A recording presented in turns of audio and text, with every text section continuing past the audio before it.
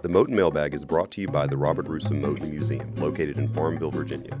The Moton Museum is a civil rights museum focusing on the history of Prince Edward County between 1951 and 1964.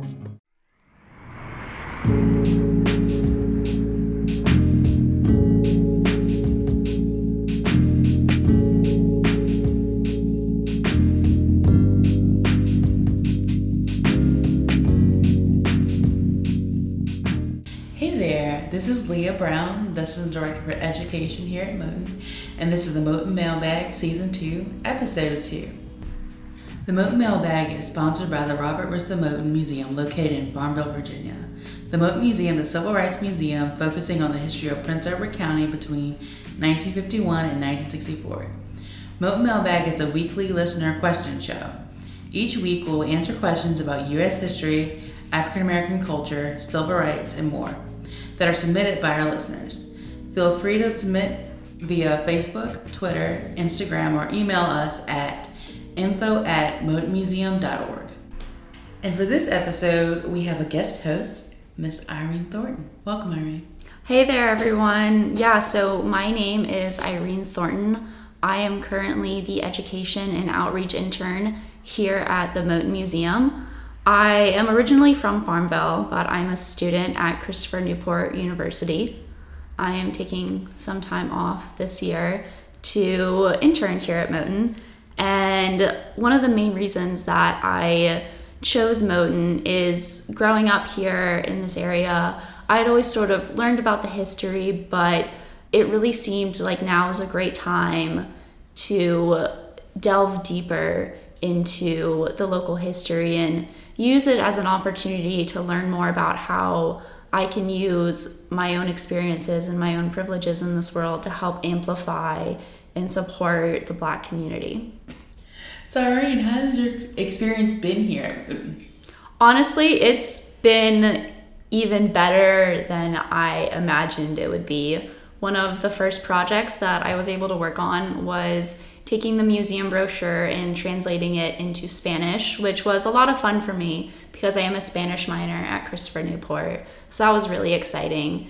And more recently, I've been working on a civic engagement project for middle school, high school, and young adults, which has also been really exciting because I am a political science major. So I've been really fortunate to take some of what I do at school and then bring it into the work I'm doing here, which has been a lot of fun. Absolutely, that's awesome. Especially when you think about teaching civics, because it's such a big topic, but then it's like, what is civics? What isn't civics? Yeah. It's all civics. Yeah, trying to break it down in a way that's understandable because our government, it is a big thing to tackle. For sure. Yeah, Leah, tell us a little bit more about some of the things you've been working on. So this was really cool. Yesterday I did a webinar with Education Week, and we covered basically the lockout story. Our galleries covered 13 years of history, but I feel like we don't get to talk about the lockout enough because of just the number of people who were impacted. So that was a really great experience. Yeah, that's awesome. Yeah. Are you ready for the questions? Yes, hit me with it. Okay. What do you wish you could go back in time and ask an elderly relative? This is a good one. So my family emigrated to the United States in the late 1800s, early 1900s from Eastern Europe when tensions against the Jewish population really first started to rise.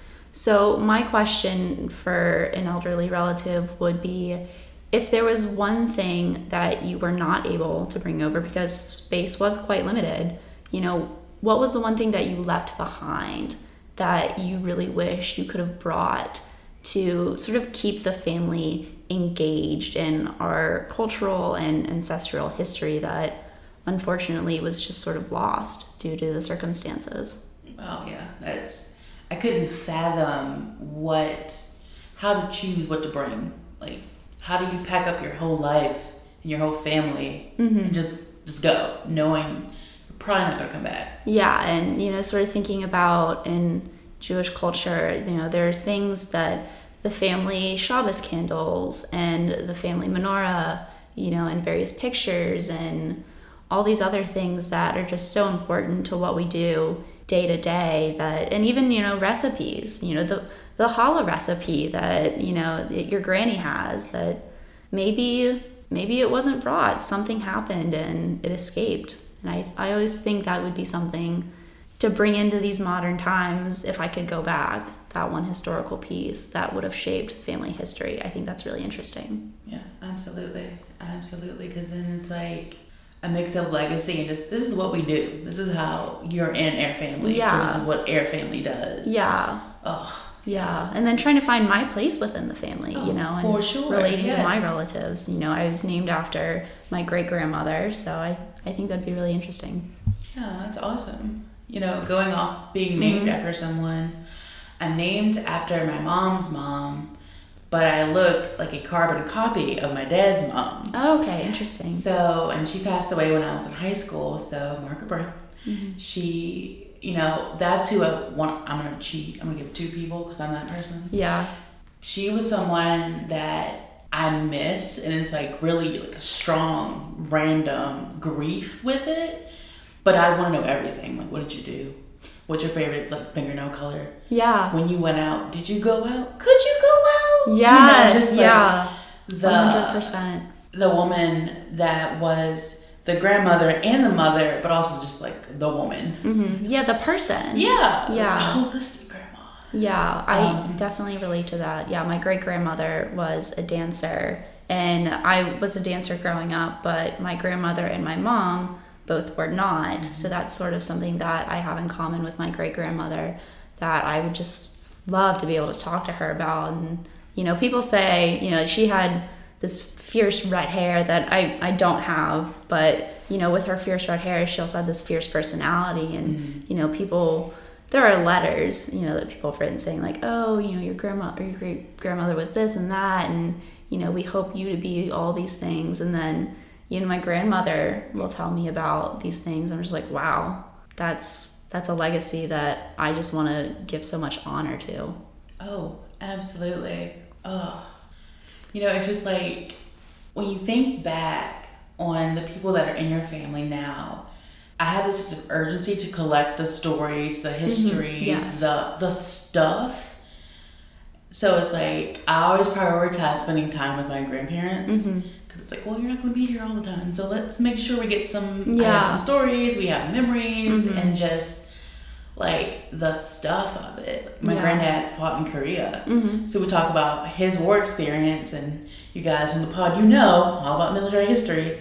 So it's like having that lived experience, that access to something I'm never gonna encounter. For sure. So it's a lot. It is, it's definitely a lot to unpack, for sure. And, the second person I would want to just be able to engage with is my mom's grandma. So we call her Big Mama. Oh. It's like, that's cute. But then just the mom said she was a library. And I was like, oh, I like a library. So just the information she just had that was just normalized information. Versus, this is how you do this particular thing. Yeah. Versus, this is how you cook this. Like, okay, I need to tell me all your secrets. The recipes. Give me all the secrets. Yes. And her iconic things and what sayings she had. Like, I have this vivid memory of her house. And you walk in to the left, to the right, there's a bedroom. And it's just a gorgeous wrought iron bed or an iron bed or whatever in my memory. But it's covered in stuffed animals, and I was like, what kind of critters do you have in here? It's like, it's just, and just like mentally walking through her home, because she passed away when I was young. Yeah. And it's just weird, the memories that are still there from just her home, but it's like, I want to know more about her. Like, what was her childhood like? Who did she spend her time with? Who did she, just everything. Yeah. It's like the loss of everything. I think that's the personal history. Yeah, it's a lot. So before we get carried away, yes. So I have a question for you, Leah. Okay. So the NAACP seems to have been ahead of their time about desegregation. Why do you think that is? Okay, so So when I was trying to figure out my answer for this, it ended up being a couple answers. Like, really basic, simple. The NAACP had chapters throughout the nation. So local chapters would talk about local issues. Then that would go to regional issues, which would then go to state issues, to the national scale. So just the organization's like breadth, like where it was, changed the work it did. And then if you join the organization, you get training. And then it kind of like that mentality. Yeah. And then the second response, I love you some Charles Hamilton Houston. He served during World War I. One of the things he did was he was a judge advocate. So he represented African American troops. Okay. Yeah, it's kind of cool. But he saw the disparities and distreatment persistently. And in one example, he actually got in trouble because he lost the case, but it wasn't like the judge was actually listening. He had already decided. Yeah. So you had that dynamic. So he got a little fed up, and quote from him, I made up my mind that I would never get caught again without knowing my rights. That if luck was with me and I got through the war, I would study law and use my time fighting for men who could not strike back. That's like, okay, Hamilton Houston, okay. Yeah. So then he did that. He came back stateside, Harvard, taught at Howard, Oliver Hill, Spotswood Robinson, Thurgood Marshall, building the team that were vital to dismantling desegregation. Yeah, some of the greats. Yeah. And it's like, okay, students, welcome, glad you're here. Here's your job for the rest of your life. We're going to fix this problem within the country. By addressing Jim Crow and the disparities and how it changed everything and limited everything.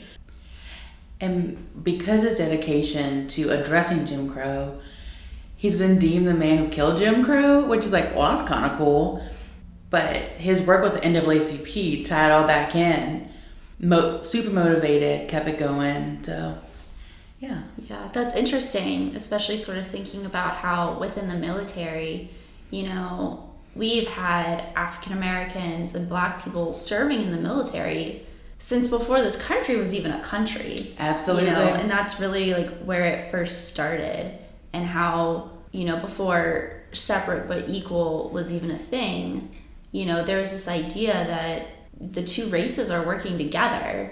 They weren't integrated, of course, but the Blacks and the African Americans had been serving this country from the very beginning, and that it took this long. And like going off of that, I always think about the American Revolution, where everybody showed up, and depending on which side a person aligned with, if they were enslaved, the goal was always freedom. Yeah, of course. So being willing to serve with the British to maybe get out. I always think with the guys who did that at Yorktown, they got left. Or when they were in Hampton and they all got sick and left. It's like, well, you risk everything for the hope of freedom. Yeah. And then fast forward to, civil rights movement in the 50s and 60s, still risking everything for freedom. It's a lot. It is, yeah. So, okay, my next question. Okay. What is the most interesting thing about the exhibit here, the most interesting fact? Okay, so our galleries, we're in the Moton High School. So now the Moton Museum. To build the galleries as we have them now, they kind of cut up classrooms. And Gallery 3, in front of the Supreme Court justices, there's a spot where one of our docents, Mr. Hamlin, says it's his favorite part in the school.